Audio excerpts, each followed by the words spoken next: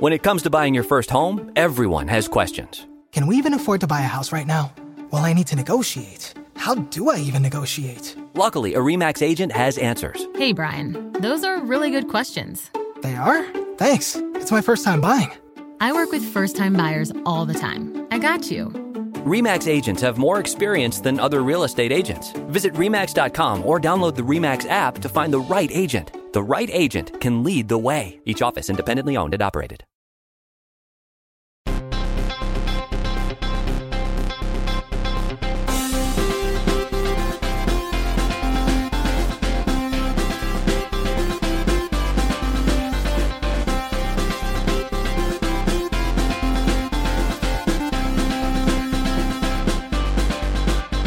Welcome to Pod Save America. I'm John Favreau. I'm Tommy Vitor. John Lovett is on vacation. Big birthday boy. Birthday boy is just taking some day off. Nah, he's 40 now, so he's feeling. I thought he was 50. On today's show, Republicans are in disarray as Donald Trump and Mitch McConnell fight over their party's chances to take back the Senate. Beto O'Rourke joins to talk about his run for governor in Texas.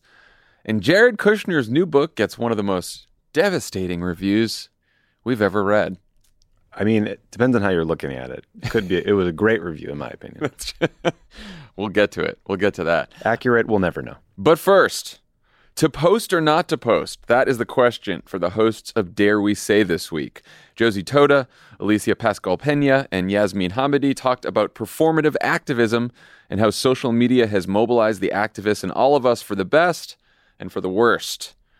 Plus, there's a new segment called The Ickuation Room, where the girls discuss one of the most polarizing topics, the Zara landing page. Zara. I knew it was called Zara. I knew it was Zara. Leave it in. I knew it was Zara. No one corrected me. I corrected myself. You don't want to miss it. I don't know anything about what's wrong with the Zara landing page. Do you, Tommy? No, it's just we know it's where Nick Shapiro gets all his shirts. We do He's know our that. friend. Anyway, you don't want to miss Dare We Say. New episodes drop every Thursday wherever you get your podcast. Now I got to find out what's wrong with the Zara landing page. I'm going to have to download Don't that go one. looking now. Don't go looking now. Okay, you're right. Also, check out the Crooked Store to find all new Vote Save America merch. A portion of every single order on the Crooked Store goes to Vote Riders. That is the leading organization focused on informing citizens of their state's voter ID requirements and helping them secure the documents they may need to vote. So check out crooked.com/merch for the latest drop. Then head to votesaveamerica.com to find out how to get involved and do your part in getting involved in this year's midterms. All right, let's get to the news. In the last week or so, most election forecasters have said that control of the Senate is now a toss-up, and none other than Mitch McConnell seems to agree. Here's what he recently said to an NBC reporter, quote, "I think there's probably a greater likelihood the House flips than the Senate. Senate races are just different. They're statewide. Candidate quality has a lot to do with the outcome." On Sunday, Donald Trump truth to truth in response. Is there an easy way to find his truths? Obviously, I'm not signing up for truth, but does someone retweet his truths full time? Yes, I'm getting a nod from Andy. Yes.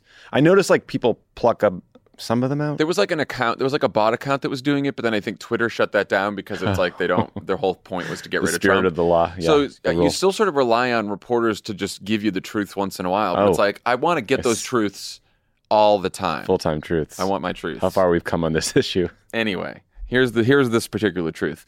Why do Republican senators allow a broken-down hack politician, Mitch McConnell, to openly disparage hardworking Republican candidates?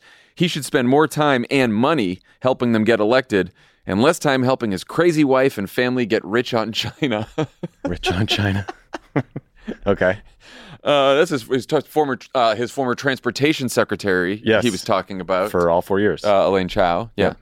So I guess he turned on her because remember she called on him to resign? She opposed the insurrection. Yeah, she opposed it. She opposed the violent insurrection. So that was that. Right. All right. Why do you think Mitch said that? I mean, it seems to me, correct me if I'm wrong, John, but roughly translates to don't blame me if the Democrats keep the Senate. Blame Trump and the idiots he recruited. That's what I heard. Because Mitch McConnell doesn't just say things. Don't blame me. Yeah, it's very... He doesn't... He's pretty calculating guy. Oh, that's one thing word. you can say about Mitch McConnell. Every word. He could have easily said, I feel good, or we'll see what happens in November. In fact, showing even that little bit of insecurity about the outcome is very unlike him. Very unlike him. He wants to hang this around Donald Trump's neck if they lose. And he wants to blame him specifically for the candidates he has endorsed in the Senate primaries, who are now, most of them, nominees. Herschel Walker, Blake Masters, Dr. Oz, Adam Laxalt. These are all Trump candidates. Yeah, I think these comments are probably the most directed at Dr. Oz down in Pennsylvania and Herschel Walker in Georgia. But Mitch McConnell is also probably not happy about his super PAC having to spend $28 million worth of ads in Ohio to help out J.D. Vance. And J.D. Vance has been critical of McConnell personally. He called him out of touch with the base, which is fun. In 2022, that means, I guess, too old to storm the Capitol. Also, Eric Schmidt, the Republican candidate in Missouri, and Blake Masters have also both suggested that McConnell should no longer lead the GOP. So I don't know. I wonder, Mitch isn't liking the vibes. Isn't liking the vibes. Yeah, you probably don't get a... If they did take the Senate, I bet you don't have a critical majority of Trumpers that would throw out McConnell. But it'd be uncomfortable for McConnell. Yeah, it's getting annoying for him. Do you think McConnell's right in what he said? He's absolutely right that candidate quality matters. I think his full quote was maybe we'll tie, maybe they'll win it by a couple, maybe we'll win it by a couple. So he's absolutely right. Quality matters. And I think you're seeing that in some of these numbers, especially Herschel Walker, or Dr. Oz, who are just fumbling their way too. Yeah. Well, and one reason that we know candidate quality matters in Senate races is that we've seen Republicans miss a chance to retake the Senate in 2010, when obviously Republicans did really, really well in the House and took back the House. It was a horrible year for us being in the White House as Democrats. Yeah, that stunk. But they had horrible candidates. And in 2012, they had a chance too, and they blew it because they had candidates like Todd Akin in Missouri, Richard Murdoch, Sharon Angle in Nevada, Christine O'Donnell. For those of you who don't remember Christine O'Donnell, she was running for the Senate in Delaware, and for Dan's seat, yeah. And one of her ads, she had to come out and say, "I am not a witch." Yeah, that was a thing that happened back in 2010. Well, maybe not historic first. It probably happened in the 1600s, but those were different times. Yeah, Todd Akin had some despicable comments about rape. Horrible human being. Yeah. Richard Murdoch did as well. There was in abortion. There was two candidates that were saying horrible things about rape and abortion. You know what's great? I don't even remember who Richard Murdoch is. He ran in Indiana, and he's Rupert. Could have, Indiana Republican state, and didn't win. Good. So it's happened to Mitch McConnell and the Republican Party before, so they think it could happen again, even when the political environment is better for Republicans. So Shane Goldmacher at the New York Times reported last week that the National Republican Senatorial Committee recently canceled $10 million worth of planned advertising in Pennsylvania, Wisconsin, and Arizona. What'd you make of that story? So there've actually been a bunch of very interesting, fun stories about the NRSC, the National Republican Senate Committee, and their spending. So the New York Times said they had cut $10 million in ads. Politico said they had cut $13.5 million in ad cuts. And then later in that, I think that same paragraph in the story, it said, but a Democratic source said it was 10. Just sort of like a bitchy little aside pointing to what the New York Times sourcing was. But Politico has, since August 1st, the NRSC has cut ad buys in Pennsylvania, $7.5 million. Cut off the top. Arizona, $3.5, Wisconsin, $2.5, and Nevada, $1.5. So it's hard to know exactly what's happening here because there's so many different committees and so much money sloshing around.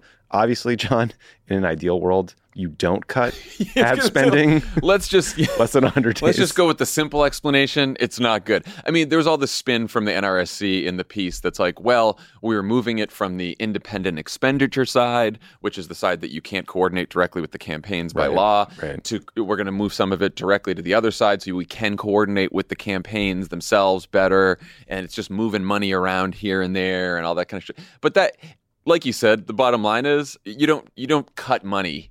you don't cut spending this a couple months out before the election. Also, presumably, if you're buying ads 8 months out, 6 months out, a year out, you can kind of get a better rate than at the very end when everyone's trying to come in and the prices go up. We also do know that the NRC has already spent $36 million in ads so far. The question is just always what's going to happen with the super PAC spending? Because Mitch McConnell has this huge super PAC and he's dumping cash places. Peter Thiel is trying to personally buy the race in Arizona, and then he gave $10 million to J.D. Vance. The really, really fun part is that the Republicans hate Rick Scott. They hate Rick Scott, the head of the NRSC. And there were some stats in one of those stories. So the DSCC has nearly twice as much cash on hand as the NRSC, $53 million to $28 million, basically. The Washington Post said that Democrats are outspending Republicans by more than double in the Arizona race, 2-1 in Nevada, nearly 2-1 in Nevada, and 4-1 in Ohio, according to some media tracking firms. And then they say like it's not fundraising. The Republican Senate campaign has raised $173 million, but they're down to only having $28 million left. And they also pointed out that Rick Scott cut and released an ad featuring him, like himself saying some of the most unpopular things a Republican could possibly say. So it's just I don't know what it'll mean for the election. The consensus clearly is the NRSC is poorly run and a terrible organization. You also just have to assume that Trump constantly fundraising with these email alerts, and I was going to bring that up. He's got to be siphoning off some cash. Of course he is. It's so funny that Donald Trump is doing his like best fundraising ever, especially like after the FBI thing too. He's not on the ballot. Right. The NRCs, they're having. You're right that they raised a bunch of money. They're having low dollar fundraising issues. Like they're having trouble getting like the $5 and $10 donations from the base. So they have to relying on these like big billionaire donors and the super PACs. And the stuff Win like that. Red, that's their Act Blue version. They're down 12% in Q2 versus Q1. Yeah, it's like instead it's like Democrats are up. Give Rick Scott your money, and then he'll go on TV and tell people how he wants to eliminate Medicare and Social Security and raise taxes on working class people. It'll be great. Here's what we're gonna do. It's gonna be awesome. Imagine the most unappealing man you can possibly think of, just like Lord Voldemort in a hat for some reason, and then give him awful ideas that everyone give him hates. the worst polling ideas that you thought were buried in the Mitt Romney Paul Ryan campaign in 2012. Put him on TV. But we'll bring him back for millions. That's what we're going to do. That's the plan. Now, lest anyone worry that Republicans are strapped for cash, the Times followed up with the story Monday that this 90-year-old manufacturing mogul I had never heard of named Barre Said. Is that how we're pronouncing it? I mean, is it like a bar class? Like a bar, it's spelled sort of like a bar class. Like a Zara landing page? Anyway, he made a donation worth $1.6 billion to a right-wing group called the Marble Freedom Trust, which is controlled by Leonard Leo of the Federalist Society. How alarmed were you about this story? This is one of those stories that's like, it's so complicated and confusing that it's easy to get lost. Let me give you here's what you need to know. Leonard Leo, as you said, right-wing creep. Mm-hmm. I think he actually finally left the Federalist Society to move on to a new, equally murky role. I think he like sits on the board. Conservative still. donor role.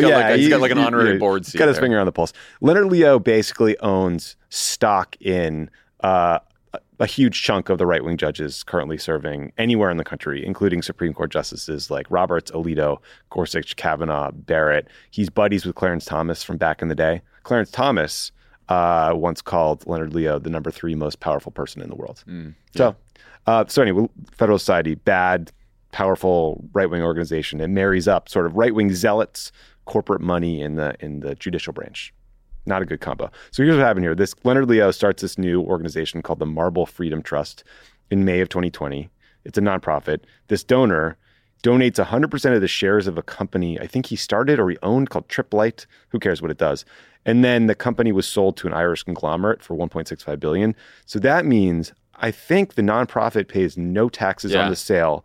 I suspect it also means that this original donor avoids any taxes on this sale. Correct. I don't think he gets to write off the profits because I don't think you can write off donations to C4s versus C3s. Yeah. But maybe. And whether or not that's the case, here's the like point. The real bad part is now they have $1.6 billion to spend on politics. 2 bad points. The campaign finance system is totally broken. Right. And now Leonard Leo has well over $1 billion to just shovel at every right-wing cause that he wants. And here's so much money. You brought this up many times because you're a Jane Mayer fan and you've read Jane Mayer stuff. You got my attention. But it's not just that they're spending this money or that they can spend this money on races, right? They are going to spend this on institutions, policy, think tanks, right? Like they are going local races, local institutions, media organizations, right? Like this is now the single largest political donation in history.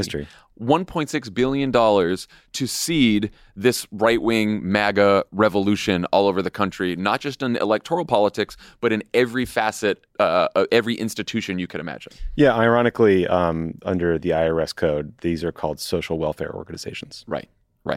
And so this is like, it's pretty scary. It's pretty so scary. much money. And it's so much money. They have like $1.4 billion left over just to do whatever they want with for forever. Anyway, so this is why we need to win let's go. the elections here. So let's talk about these Senate races and the quality of the Republican candidates that seem to be worrying Mitch McConnell. And we can just go through the map here. Sure. So the Senate's currently split 50-50. There are 4 Senate Democrats who are in competitive races: Georgia Senator Raphael Warnock, Arizona Senator Mark Kelly, Nevada Senator Catherine Cortez Masto, and New Hampshire Senator Maggie Hassan. How tight are these races, and what do you think about their Republican opponents? So, John, I checked back in with the 538 podcast this week. You did. Mostly? It's that time of year again. Well, mostly, huh? I wanted to hear Galen ask just like a totally straightforward question, and then Nate kind of get mad at the premise. Yeah, sort of like a little passive aggressive. Yeah, just sort of like, how dare you? there. Yeah, no, but they have it at 60% chance that Democrats hold the Senate. The odds in the House are worse, but improving. So you want to go through one by one? Yeah. Okay, New Hampshire, Maggie Hassan doesn't have an opponent yet. So that Republican primary is September 13th. The St. A's poll, near and dear to your heart, and St. Anselm's, Hassan has a 44% approval, so she is clearly vulnerable. The leading Republican opponent is a guy named Don Baldock. I don't know how to say his name. That's right. He's a Trump big lie guy. He's a right-wing zealot. If he wins, I think we have a good chance. He's a retired brigadier general who wants the U.S. to be directly involved in the war in Ukraine. And he wants troops on the ground. Troops on the He ground. wants troops on the ground in Ukraine. And he called Governor Sununu a Chinese communist sympathizer. Wildly popular Republican governor Chris Sununu, Chinese communist sympathizer. He also, by the way, doesn't believe that people should get to directly elect their senators. Okay. He wants to repeal that. He wants to repeal the 17th Amendment. Is he one of these we're a republic, not a democracy guys? He wants the state legislature to pick the senators. So your last vote is for Don Bolduc, and then that's These guys are all worried about majority rule. You can figure out why. Always scary when just these right wing crazy zealots are former generals in the military. That doesn't make me feel good. Yeah, I think a lot of sort of the Republican establishment in New Hampshire is a little worried about him. Obviously, Chris Sununu is not a fan. Governor Sununu is not a fan. They of this want guy. the state senate president. Yeah. But I think you're right. Like if he ends up in winning that primary and he isn't leading it right now, then I think Hassan has a much better shot. Yeah, she's probably much more of a lean Dem or likely Dem. Yeah. Should we go to Georgia? Georgia, I mean, Warnock versus Walker, you guys know. I mean, 538 has Warnock up a couple points, like 46.2% to Walker's 44.4%. This is a hard one. I mean, look, Herschel Walker is a terrible candidate, but there's also this big statewide governor's race. I think everyone's going to be turning folks out. The question I have is, I mean, I guess the Democratic Party's path to winning the Senate seat is either higher Democratic turnout or Republican split ticket voters, a combo of both. I don't know. It could happen. Herschel Walker is terrible. You know, we did a whole game about Herschel Walker and Brian Kemp in our Atlanta pod. We had all kinds of Herschel Walker greatest hits. There's a new one now that we just got over the weekend. He was asked about the Inflation Reduction Act, and he said, "I don't know. A lot of money, it's going to trees. Don't we have enough trees around here?" A lot of money is going to trees. And what was he thinking about? Like a rake. He doesn't like raking. What was going on up there? That was Trump's climate plan. That was to like plant 1 trillion trees or something. Well, literally. That's awkward for him then. Anyway, whatever. No, I think, so I did for the Wilderness, I did focus group in Atlanta. It was a focus group of black voters who had voted for Joe Biden and now either aren't sure who they're going to vote for or whether they're going to vote. It was sort of an upsetting focus group. These people everyone I talked to there was very down on politics for a lot of good reasons, hate Brian Kemp. So it's not like they vote for him, but like weren't too happy with Joe Biden. But when I talked about Herschel Walker, I was like, anyone maybe going to vote for Herschel Walker? What do you think of Herschel Walker? They were like, he is stone cold fucking crazy. Absolutely not. That makes me feel better. Yeah. And they're not like super happy with Warnock, but they're all like, if we end up going to vote, we're going to vote for Warnock and we're going to vote for Stacey Abrams. Look, there's a real anti-incumbent thing going on, I think, across the country. Yes, for sure. But Walker was not. Yeah, but no one liked Herschel Walker. Good news. All right, so then we go to Arizona, Mark Kelly and Blake Masters. Yeah, I mean, so I think the polls have consistently had Mark Kelly ahead, including some Republican polls. Masters is a fairly recent nominee, so he hasn't had a lot of time. I don't know. Look, Kelly's a great candidate. He's got a lot of cash. He's an astronaut. I'm just worried. It's a wacky state with a wacky Republican Party and Carrie Lake running for governor on the Republican side. I'm a little worried about it. I think that Kelly, the average of the polls right now has Kelly much further ahead than I thought he would be. He only won the state by, it was like 2.5 points in 2020. And that was just 2 years ago. Yep. And now the average has him around, 8.3. But he's running ads about Masters, doesn't mention Trump, doesn't mention Peter Thiel, doesn't mention all this, basically just has two of his quotes. One, Blake Masters saying maybe we should privatize Social Security, and the other saying that he wants a nationwide ban on abortion, no exceptions, and calling abortion demonic. Yeah, I mean, maybe that's all he needs. I know it's a very old school feeling election of issues that have been important in elections for decades. Yeah. So hopefully that'll work. And then you got Mark Kelly running an ad with a Republican mayor endorsing him, saying, "Oh, he's good with Republicans and Democrats," which I know makes probably makes some liberals uncomfortable. But it's like state like Arizona, Mark Kelly's been with Democrats and voted with Democrats and voted with Joe Biden every step of the way, unlike his colleague Kyrsten Sinema. I do remember. He's been a great Democrat. So yeah, that's how you win Arizona. That's how you win Arizona. Catherine Cortez Masto in Nevada. So 538 has her at 45%-ish, him at 41%-ish. But Trafalgar, remember those guys? The Republican polling firm who did a better job, I think, of reaching Trump voters back in the day, had Laxalt up 3 in their most recent poll, and it makes me worried. I would say of the 4 Democrats up, I'm most worried about the Nevada race. Yeah, I am too, because of the demographics of the state, the challenges of incumbency. She's running on very local issues. She's running on we got drought relief funding and the Inflation Reduction Act, which a great message, hopefully. And the other issue that she's been running on is abortion, because, we just talked about demographics in Nevada, and it's been sort of inching towards the Republicans over the last several years. But Nevada is a very pro-choice state. And so she's been really hammering this issue. And I also think she's suffering from people don't know. She doesn't have a high profile in the Senate, right? Catherine Cortez Masto. But you got Adam Laxalt, the Republican there, believes in the big lie supporter. He's called Roe v. Wade a joke. Dan Pfeiffer called him the Conor Roy of Nevada political dynasty. I like that. And then sure enough, Catherine Cortez Masto came out with an ad where she basically has music that's like the Succession music, all about Laxalt, and she calls him son of a DC lobbyist. He was kicked out of an elite school. He was arrested for assaulting a cop, but he still got back into another elite school. And she just basically the whole ad is Dan calling him Conor Roy come to life in an ad. I love it. No, I saw that ad. It was a good ad. It's pretty good. Yeah. But I think that's going to be, if you can help volunteer and help out Catherine Cortez Masto, that's going to be super important, because I think that's a real tight one. Yeah. All right. So if one of these Senate Democrats lose, we'll need to flip a Republican seat to hold the Senate. If 2 lose, we'll need to flip 2, and so forth. Our best chances for flips are in Pennsylvania, where John Fetterman and Dr. Oz are competing to fill retiring Republican Pat Toomey's seat, and Wisconsin, where Lieutenant Governor Mandela Barnes, is running against Ron Johnson. Look, Dan and I talked about Oz and Fetterman last pod. Tommy, do you think Dr. Oz is feeling good that the debate has now moved from his crudité outing to how many houses he has? I mean, the worst candidate I've ever seen so far, Dr. Oz. I've more own goals than a 6-year-old soccer game. Mind you, I mean, you guys didn't mention this because his opponent had a stroke. Yeah. He was literally off the playing field for months. I mean, Dr. Oz could have been running on the state, owning every news cycle for months and months and months. Unbelievable. Instead, he was owned by the news cycles. Look, the media likes a comeback story. People aren't paying attention. I feel good. Having 10 houses is, good for him, I guess.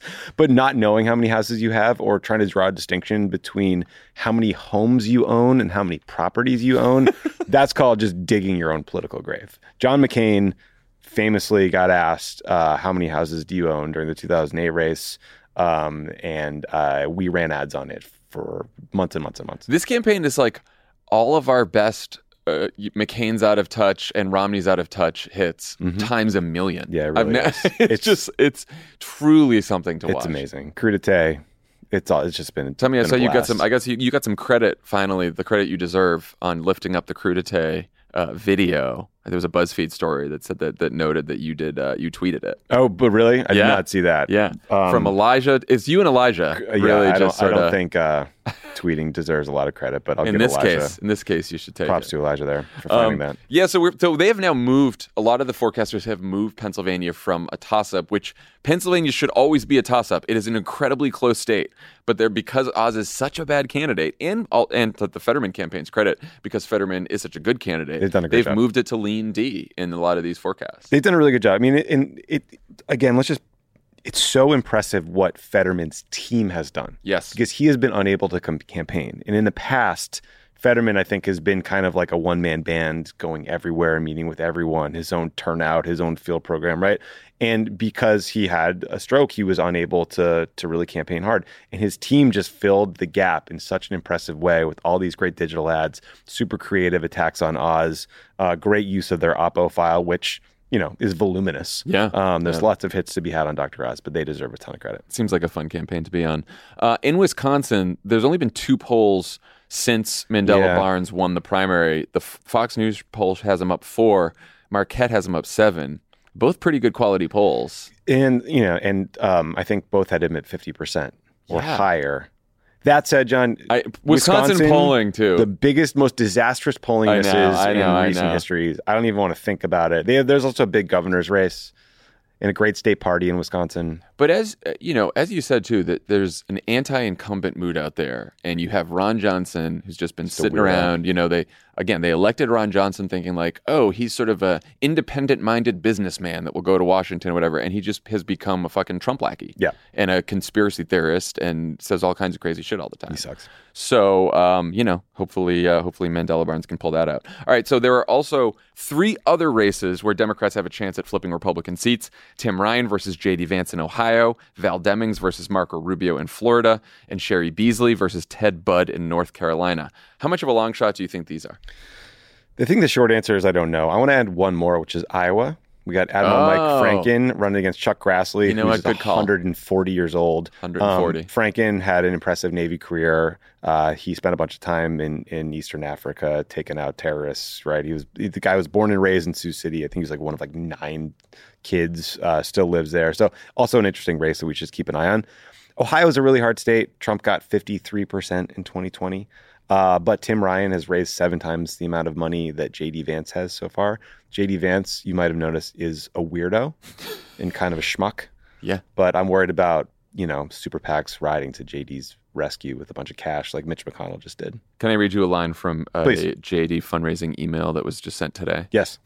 At this point, if I don't do a complete 180 on the fundraising front, not only will I have to possibly shut down my campaign, but Republicans may never win another race this year.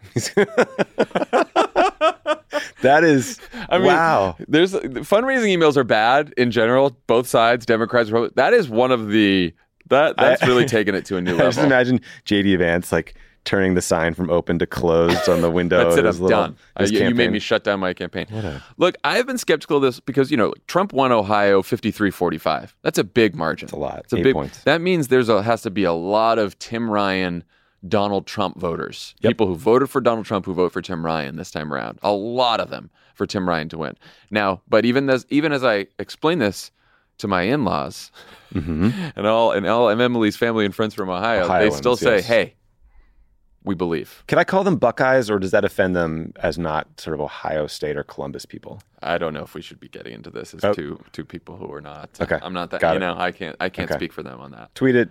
But I'll tell you, there's a lot of people in Ohio who have a lot of faith in Tim Ryan that he can pull this off. All right. And so I've started to believe. The one that I really want to believe in is North Carolina, because 538 has Sherry Beasley and Ted Budd tied. She's crushing him in fundraising. I think it's 2-1 as of the June 30th filing. And I just, in my soul, I want North Carolina to be a blue state. Yeah. Obama and Kay Hagan won statewide in 2008. I don't really get what happened since. Yeah, I think what happens is in the Trump era, they turned out just so many rural, exurban white voters who had never turned out before, or who just didn't usually turn out before. And so even though it's a diversifying state and it was trending towards Democrats, sort of the Trump era brought it a little bit. Yeah. Just put it out of reach, which was unfortunate. Yeah. But Sherry Beasley is a great candidate. We interviewed her here, and like I said, it's tied right now. So yeah. Look, I'm rooting for her. Florida, listen, Florida, you've broken my heart so many times that I just can't let you back in. I want Val Demings to win. I think famously we hate Marco Rubio. What I wonder about Marco Rubio is he sits around his house and he puts on his like little athleisure outfits and his goofy hats, and he records little videos that are just poorly lit, and everything about him screams, I give up. I don't want this job. Yeah, well, the only satisfying thing about Marco Rubio is he'll never be president of the United States, and that's what he's wanted more than anything. So it's comforting to know that he'll never achieve that, but I'd also like him to not be in the Senate. He's a JV Ted Cruz. But there's 200,000 more Republicans, registered Republicans, I think, in the state than Democrats. So that's just... No, I think the vote is going to be a hard one. It's tough. But here's the thing. All of these races, like the Senate is very much up for grabs here. Democrats can hold on to the Senate. We could even add to our Senate majority. We've said this before, too. Like, forget about holding on to the Senate. You get 2 more senators than we have now who are pro-choice, anti-filibuster.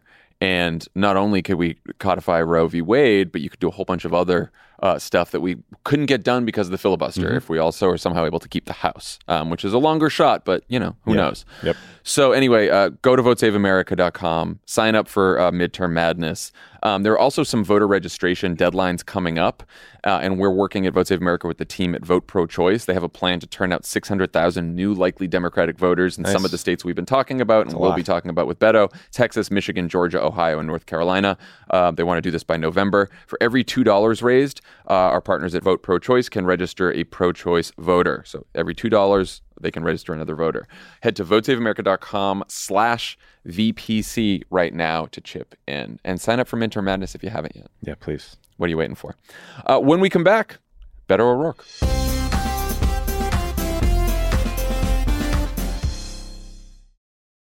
Reclaim your time now that you can listen to 4 weekly ads-free episodes across Pod Save America and Pod Save the World. There's never been a better time to join Cricut's Friend of the Pod subscription community. The marketing people say that listening ads-free saves you up to 2 hours of ad listening each month. Imagine the possibilities. You know what you can do with 2 extra hours a week? You can listen to more podcasts. Exactly. 2 more episodes. That's 2 more episodes. Yeah. Get more stuff in your brain. Yeah. Get more stuff in that brain. We're stuffing content in there like you're a foie gras goose. Become a member today. Go to cricut.com/friends now to learn more. Did you know that women make up 56% of law students? That's grounds for bragging rights at a dinner table for your conservative uncle who still thinks women belong in the kitchen. It's clear that the future of the legal field is female. So why are so many legal podcasts and reviews authored by men? Hi, I'm Leah Littman. I'm Kate Shaw. And with Melissa Murray, we are the hosts of Strict Scrutiny. Each week, we break down the latest headlines and biggest legal questions facing our country through the lens of diverse voices to give you expert views you won't hear anywhere else. Strict Scrutiny is your guide to the Supreme Court. New episodes drop every Monday, plus bonuses whenever the Supreme Court takes away another one of our rights. Make sure to subscribe to Strict Scrutiny wherever you get your podcasts.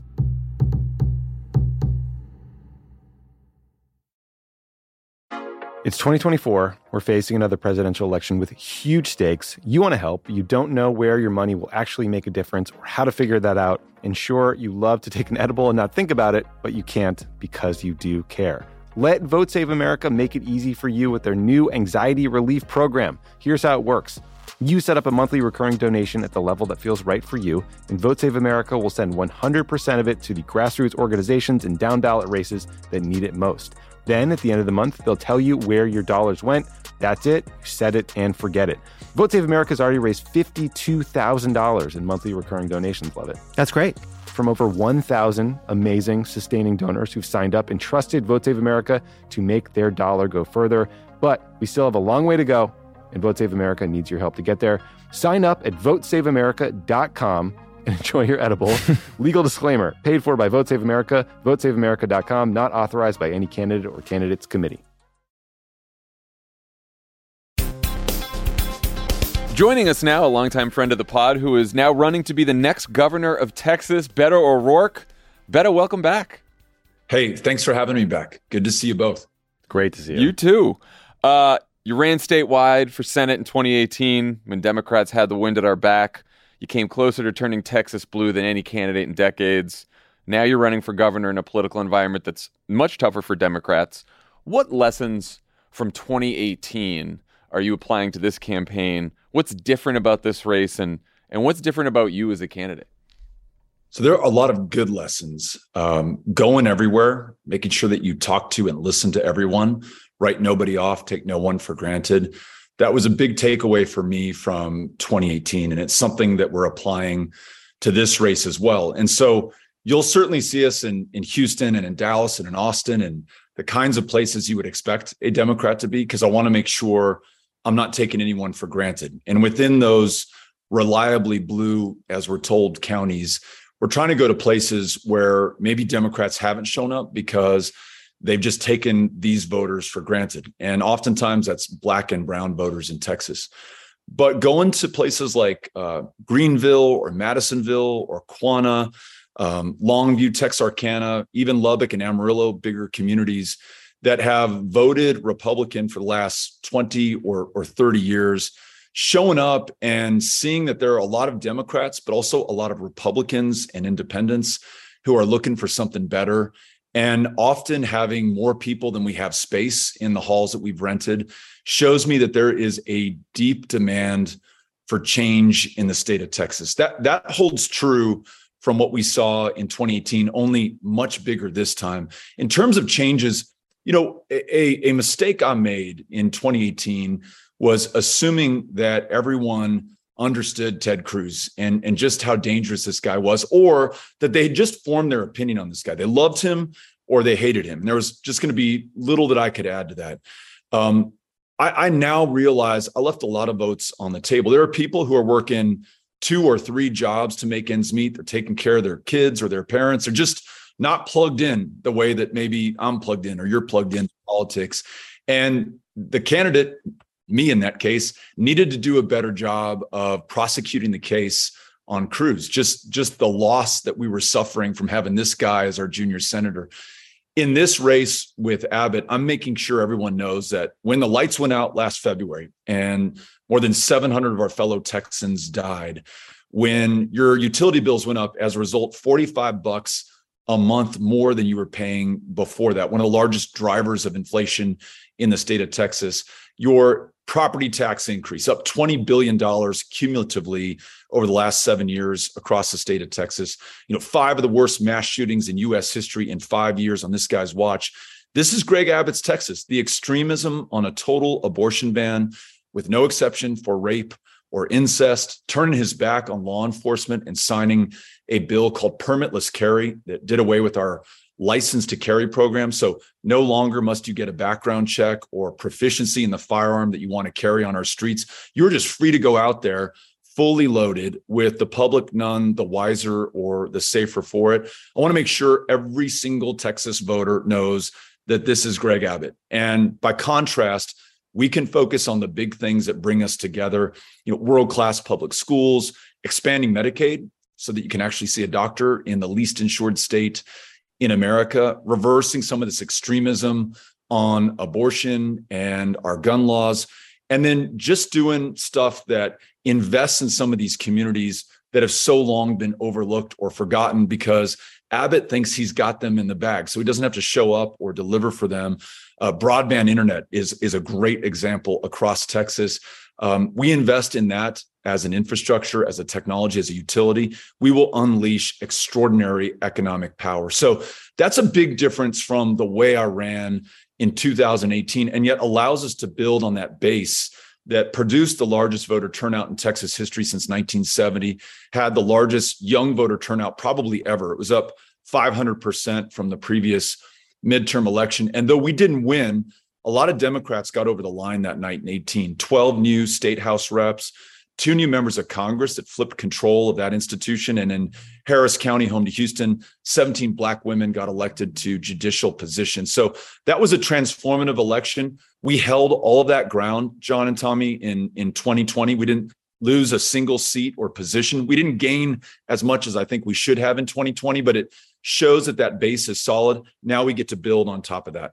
Yeah, I mean, listen, by the way, and win. Hey, winning sounds great. I mean, I think no one would ever accuse you of not working hard or not showing up or not going to all these places.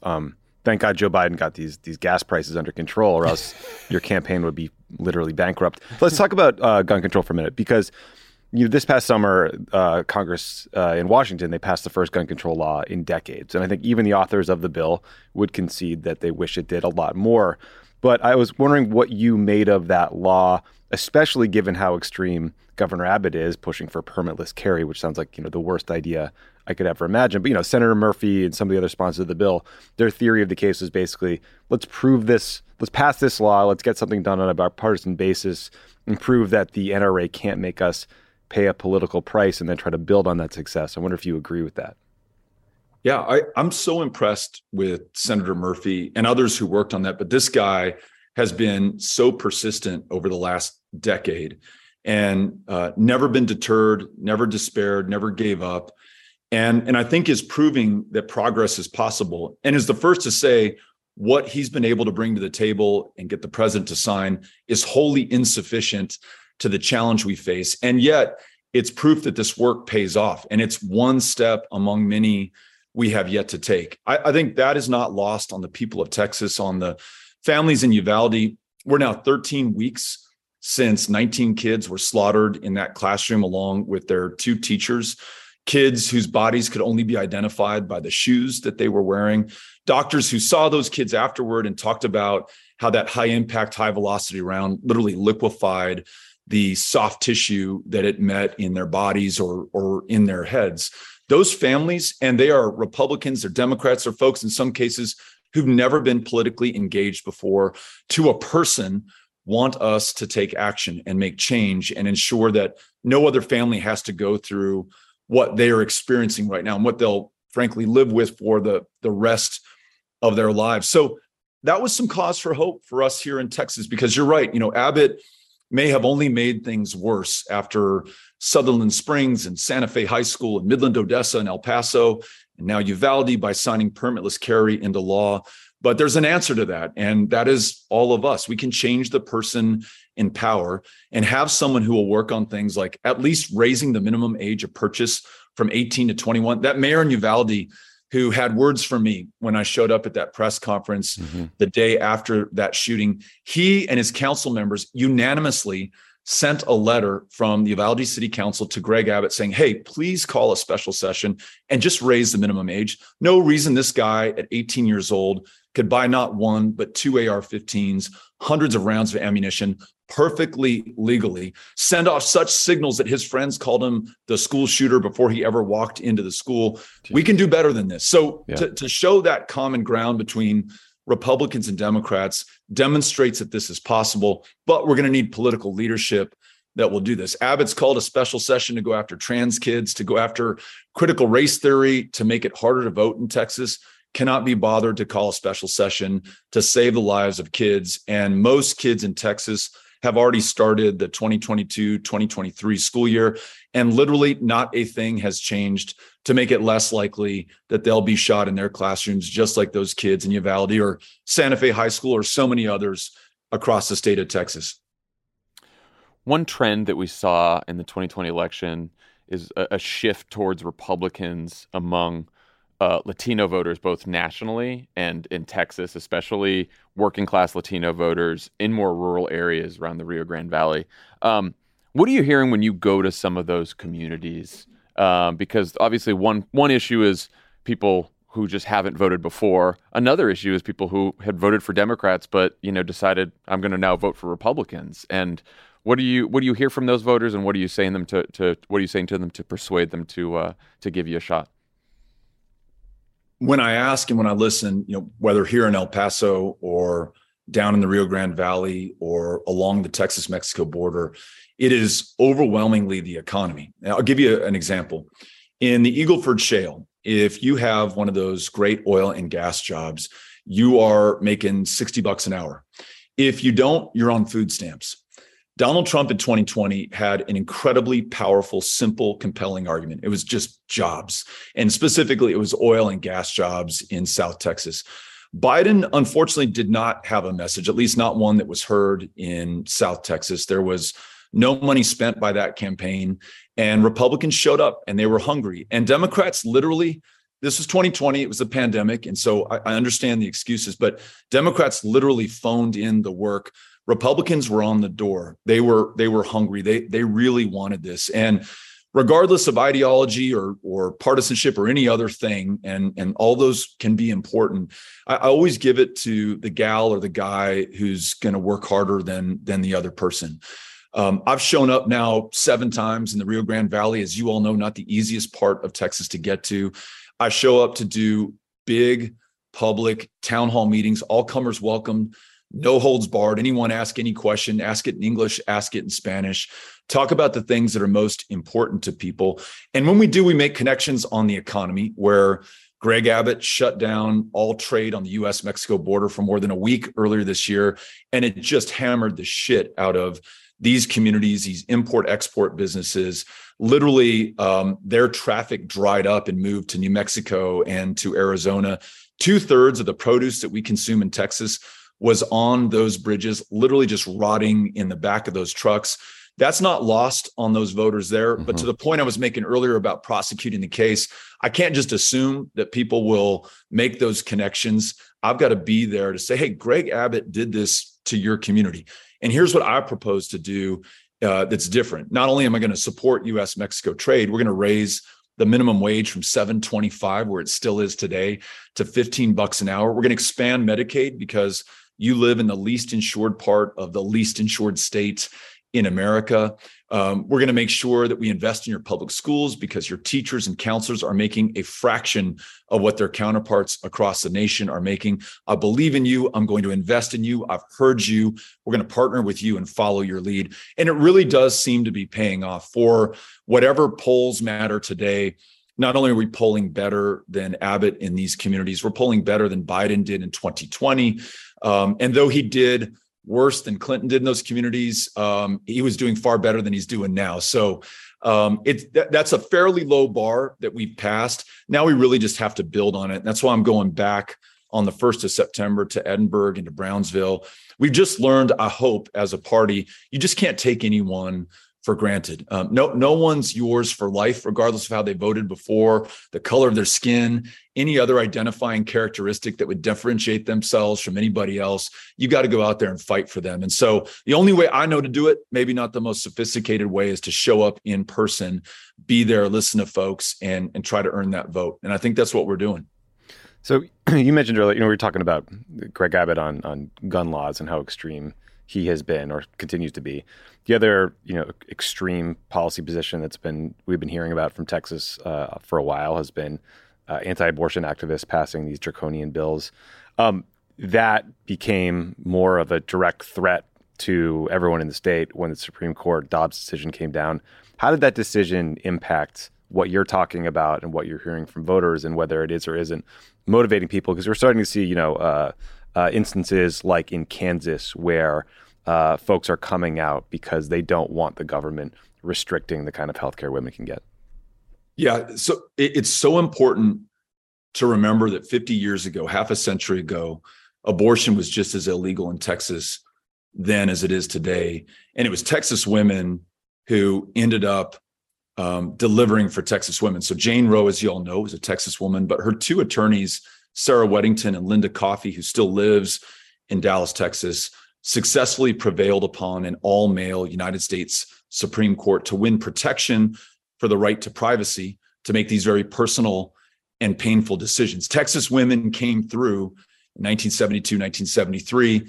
I'm confident Texas women are going to come through in 2022. And I see it wherever we go. I mentioned being in Greenville, in Hunt County, and unless you're from there, you're not passing through there. You have to want to go to Greenville or Hunt County to be there. We had a gym for 500 people, reached capacity, 300 more waited outside. And I guarantee you, those 800 folks coming out in Greenville are not there primarily to see me or to rally for the Democratic Party. They are there to fight for and work for change. And that Dobbs decision, the total abortion ban, with no exception for rape, no exception for incest in the state of Texas, that starts at conception, in a state that has one of the highest rates of maternal mortality in the world, because as you've foreclosed options to seek an abortion, you've also turned them away for cervical cancer screenings, family planning help, just to see any kind of doctor at all. People are meeting the moment. And it's one of the very silver linings, I guess, in this really dark sky that's descended over the state of Texas is people aren't having it, and they're going to do everything they have to do in order to change it. And I do think we saw that in Kansas. I know that I'm seeing that on the ground across the state of Texas right now. And you better believe that will show up in the votes counted on the night of November 8th. I mean, the polls have us, Quinnipiac says 5 down, others say 2 down, others say 7 down. We're probably somewhere around there. But I don't know that polling can measure the anger, the deep drive, the work ethic that people in Texas have that's going to produce the victory that I know we're going to see on the night of November 8th. This decision, the extremism of Greg Abbott, that's going to have a lot to do with the result that we see. Somehow in the middle of this campaign, you managed to write a book about voting rights called We've Got to Try. It seems as if people who care about voting rights nationally, and especially in Texas, haven't had a lot to celebrate lately, speaking of dark clouds.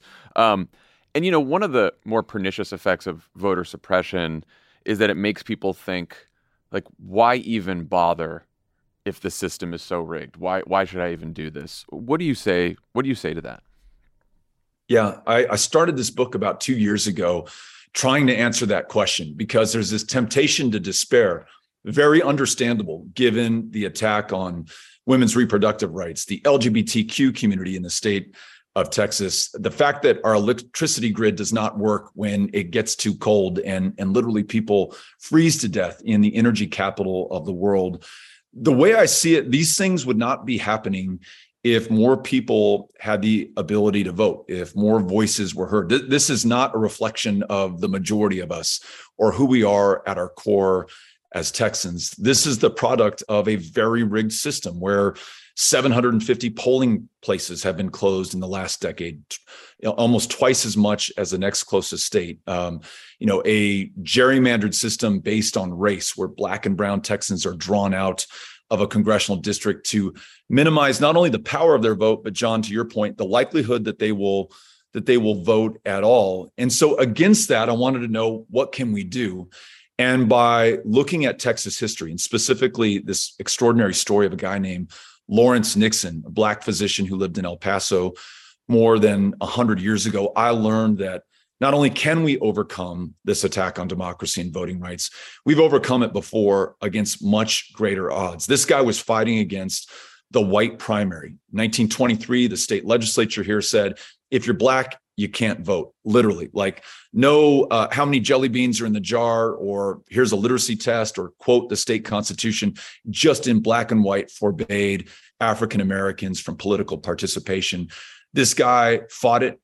He said, I've got to try, when he was told that he could not vote. Won 2 signal Supreme Court victories, finally won integration in 1944, and it set the path for the first Texas president, LBJ, to sign the Voting Rights Act into law in 1965. So it's an extraordinary story, and it happens here in Texas, which again, today is the epicenter of voter suppression and voter intimidation, the toughest state in the nation in which to vote, toughest in which to register. And yet that doesn't have to be our future or our fate. We can change that, but it's going to take extraordinary courage, really tireless work, and it's going to take a lot of people. And thankfully, in this campaign, as an example, we've got 83,000 folks who volunteered to take shifts, knocking on doors, registering people to vote, having conversations with folks who've been the very targets for suppression and intimidation. So the stories in this book are stories of people like Lawrence Nixon or Opal Lee, who walked from Fort Worth, Texas. She's now 95 years old,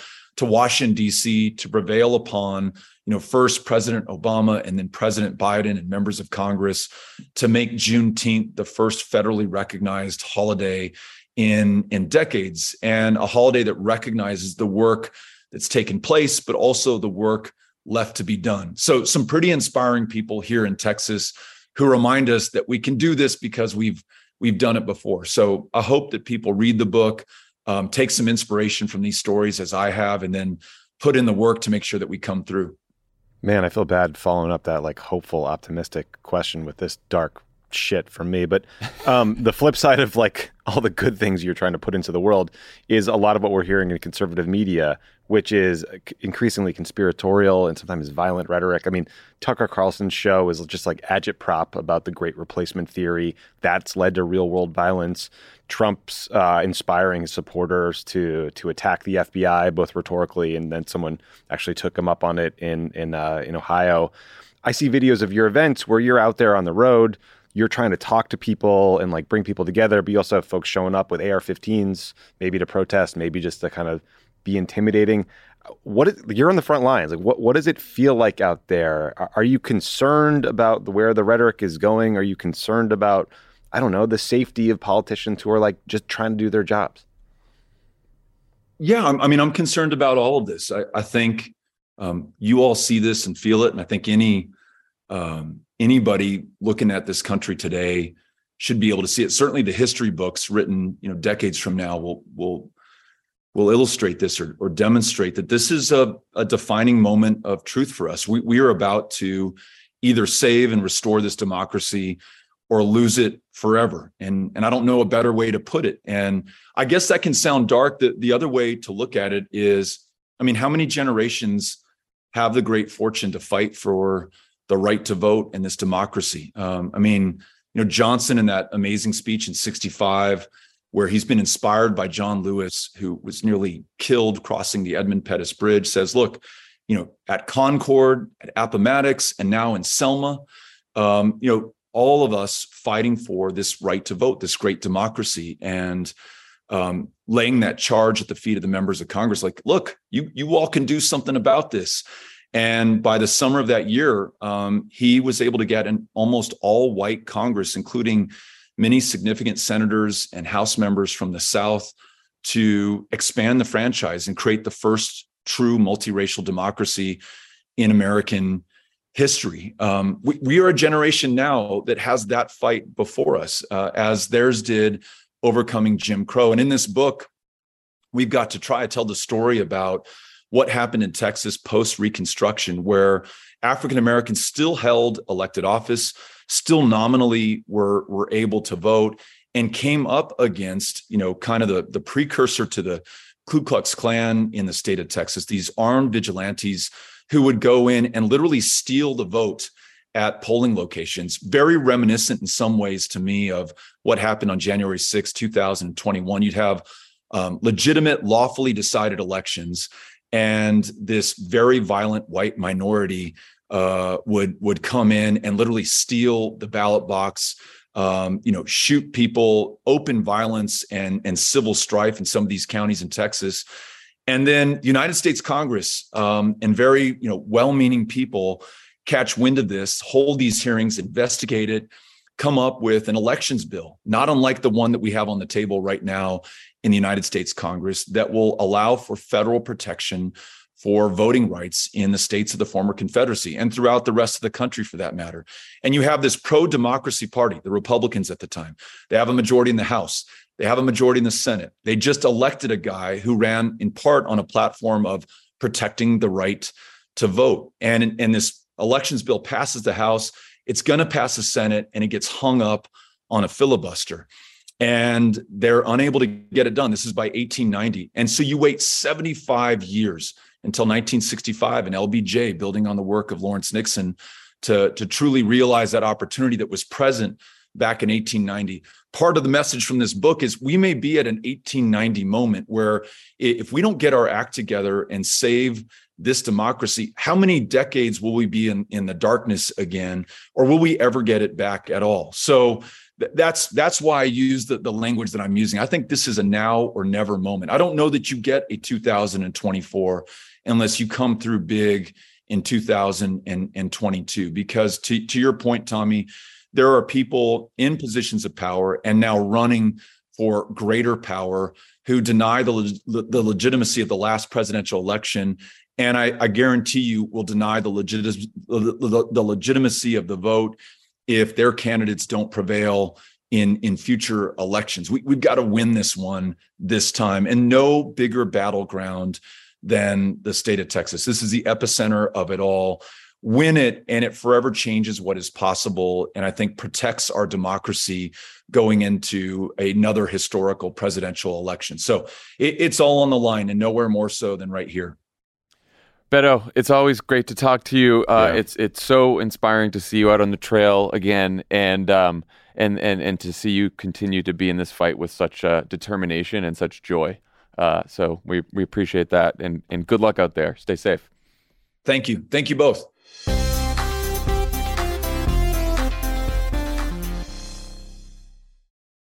Reclaim your time now that you can listen to 4 weekly ads-free episodes across Pod Save America and Pod Save the World. There's never been a better time to join Cricut's Friend of the Pod subscription community.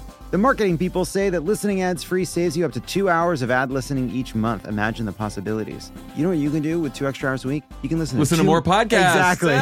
2 more episodes. That's 2 more episodes. Yeah. Get more stuff in your brain. Yeah. Get more stuff in that brain. More stuffing content in there like you're a foie gras goose. Become a member today. Go to Cricut.com/friends now to learn more. Did you know that women make up 56% of law students? That's grounds for bragging rights at the dinner table for your conservative uncle who still thinks women belong in the kitchen. It's clear that the future of the legal field is female. So why are so many legal podcasts and reviews authored by men? Hi, I'm Leah Littman. I'm Kate Shaw. And with Melissa Murray, we are the hosts of Strict Scrutiny. Each week, we break down the latest headlines and biggest legal questions facing our country through the lens of diverse voices to give you expert views you won't hear anywhere else. Strict Scrutiny is your guide to the Supreme Court. New episodes drop every Monday, plus bonuses whenever the Supreme Court takes away another one of our rights. Make sure to subscribe to Strict Scrutiny wherever you get your podcasts.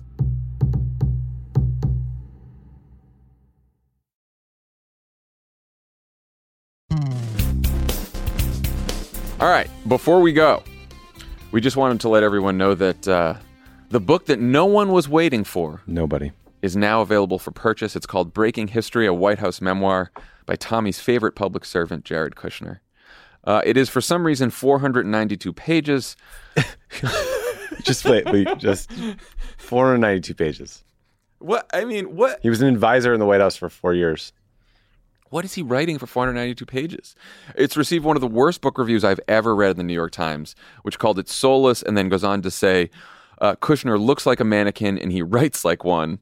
That's one of their nicer lines. Mm-hmm. Tommy, would you like to share some of your favorite parts? I know you've been waiting a long time for this. Yeah, listen, so Jared is the worst. He bought his way into Harvard, he married his way into power, and now he's trying to ghostwrite his way into the story he once written about himself, and I just don't think we can let him do that. This, I think, was my favorite paragraph in this book review. Who wrote this book review? Can we do a little fast Googling here? We got to give this person the credit they deserve. That's a good idea. This book is like a tour of a once majestic 18th century wooden house, now burned to its foundations, that focuses solely on and rejoices in what's left amid the ashes, the 2 singed bathtubs, the gravel driveway, and the mailbox.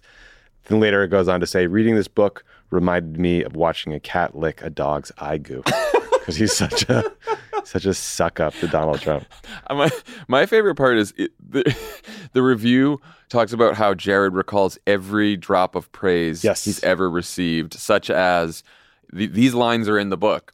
You deserve an award for all you've done. Jared's a genius. I've been in Washington a long time, and I must say, Jared is one of the best lobbyists I've ever seen. And then the book reviewer goes on to write, a therapist might call these cries for help. I love that, too. By the way, the reviewer is an individual named Dwight Garner. And he's been writing book reviews for the New York Times for quite a while. Since 2008. I just want to say, Dwight, you're a brilliant writer. He does make a point towards the end that I think really captures Jared, too, and how useless he is in general. Because he's like, look, Jared's not going to impress any like moderates or Democrats. Like no one likes Jared. Jared's not like an intellectual heavyweight by any means. Right? So who's this book for? It's certainly not for the MAGA base either, because they don't trust him. Right? They like their Don Juniors. They like Donald Trump. Right? They don't like Jared Kushner. So he ends up calling him. He says he's a pair of dimples without a demographic. Yeah, that was beautiful. Which I think that is true about Jared. There's just the utter lack of self-awareness. There's a description of breaking up with Ivanka and then getting back together, and it kind of going down on Rupert Murdoch's yacht. And they say they were having lunch at Bono's house in some town in the French Riviera. Rupert stepped out to take a call. He walked back in, whispered something in my ear about buying the Wall Street Journal, and then he's like, after lunch, Billy Joel, who also been with us on the boat, played the piano while Bono sang with the Irish singer-songwriter Bob Geldof. First of all, Jared's occupying this world of... Does he just hang out with 70-year-olds all day long? Yeah, I mean, yeah, I think. Just hang out with the Murdoch family? Like his father-in-law. It's pretty... So I mean, he did do the whole, Middle East peace thing. So he did not do fucking Middle East. You have to give him credit for that, Tommy. The Middle East, doing Middle East peace means a Palestinian state. I'm so pissed off at how this has gotten bastardized and twisted by sociopaths like you. Just because you get autocrats in the UAE to cut a deal with the Israeli government because we pay them off with some weapons. That's not Middle East peace. Look, you can't. It's a trade agreement. It's always Trump is bad. Trump is bad. The Abraham Accords, one of the greatest accomplishments of the 21st century, and you just can't even give it the kind of acknowledgement it deserves. I hope that you and Ben read that part of the book aloud on Pod Save the World about his exploits. I think it'll just be insufferable. I've read like 200 pages. I've been trying to kick around an idea. So back in the day, we had some fun bets on this show. Mm-hmm. We had like the Awesome Blossom or whatever, and other associated things. During what year we were forced to tweet things against our will. Yes, tweet against our will. I wanted to put forward an idea for a competition where we crowdsource it, or maybe we just pick amongst ourselves the worst political biography, and the loser has to read it and write like a 2-page book report. John and John have been resisting this idea because they're functionally illiterate unless it's a bunch of tweets stacked together. I don't know how do you lose this? What is the game? You've never said. I don't know. How do you lose? We're talking about betting on Tommy. Here's races. the thing. Tommy wants to write a 2-page book report about Jared Kushner's book, and he's looking for a device to get himself to the point where he can write that. And he's backed into this competition thing, which I'm ready to compete. Do you want to do predictions? Should we predict the midterms, even though we're out of the prediction business? I know, but we're trying. And then you guys come up with a contest. Let us know. Maybe there's a contest that we could let us know what the contest is. We'll all feel obligated to have the rosier prediction because we don't want to upset anybody, if their campaign doesn't win. We've got Dan Pfeiffer, the biggest optimist now. Dan's running around telling everyone that Democrats are a lock. Yeah, I don't like who Dan has become with this optimism. Dan has succumbed to optimism. We lost Dan into optimism. People complain about nepotism. I'm the one who got the steal here. That's maybe my favorite thing. It's got to be a Trump quote. This is, the most un-Trump sounding quote in the history of regurgitating Trump quotes. Jared Kushner. I'm going to be really sad if a bunch of people buy this book. Don't buy this book. There was also a review by Peter Navarro, the former trade advisor, that took it down. Not a fan of Jared's. Many of the Trumpers were not fans of Jared's, and many of the people who worked in that White House. It was number 1 on Amazon today. I know. I wasn't going to bring that up, but well, look, the truth sometimes hurts. I do think you can easily kind of juice those numbers. Like, listen. Jared Kushner just got a $2 billion check from the Saudi government for his little investment fund, despite never having invested money before. He will be getting probably a 2% management fee on that money. Yeah. And then if he invests it and makes a profit, he'll probably get 20% of those profits. So what I'm saying is he's a shitty little rich kid sitting on a ton of Saudi money now. I would be shocked if Jared didn't buy himself or have someone buy for him a couple thousand copies of this book just to stuff in a, we talk garage. About, we have authors on this show. We push books on this show. Don't buy this book. If any of you and then buy go this tell book. your friends don't buy this book, and then have them tell their friends don't buy this book. Spread the word. Was Abby Hoffman steal this book? Just no one needs to read this book. No, you're not going to learn anything. Anyway, thank you to Jared for writing it so we could read that review, because that was very enjoyable. Great review. Dwight Garner. Thank you. Come on the show. Please never review anything that Thank you for the review. Thank you to Beto O'Rourke for joining us today. And we will talk to you on Thursday. Bye, everyone. See ya.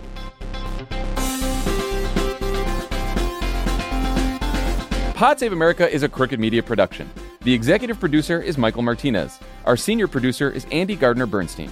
Our producers are Olivia Martinez and Haley Muse. It's mixed and edited by Andrew Chadwick. Kyle Seglin and Charlotte Landis sound engineer the show. Thanks to Tanya Sominator, Sandy Gerard, Hallie Kiefer, Ari Schwartz, Andy Taft, and Justine Howe for production support. And to our digital team, Elijah Cohn, Phoebe Bradford, Milo Kim, and Amelia Montooth. Our episodes are uploaded as videos at youtube.com/crookedmedia.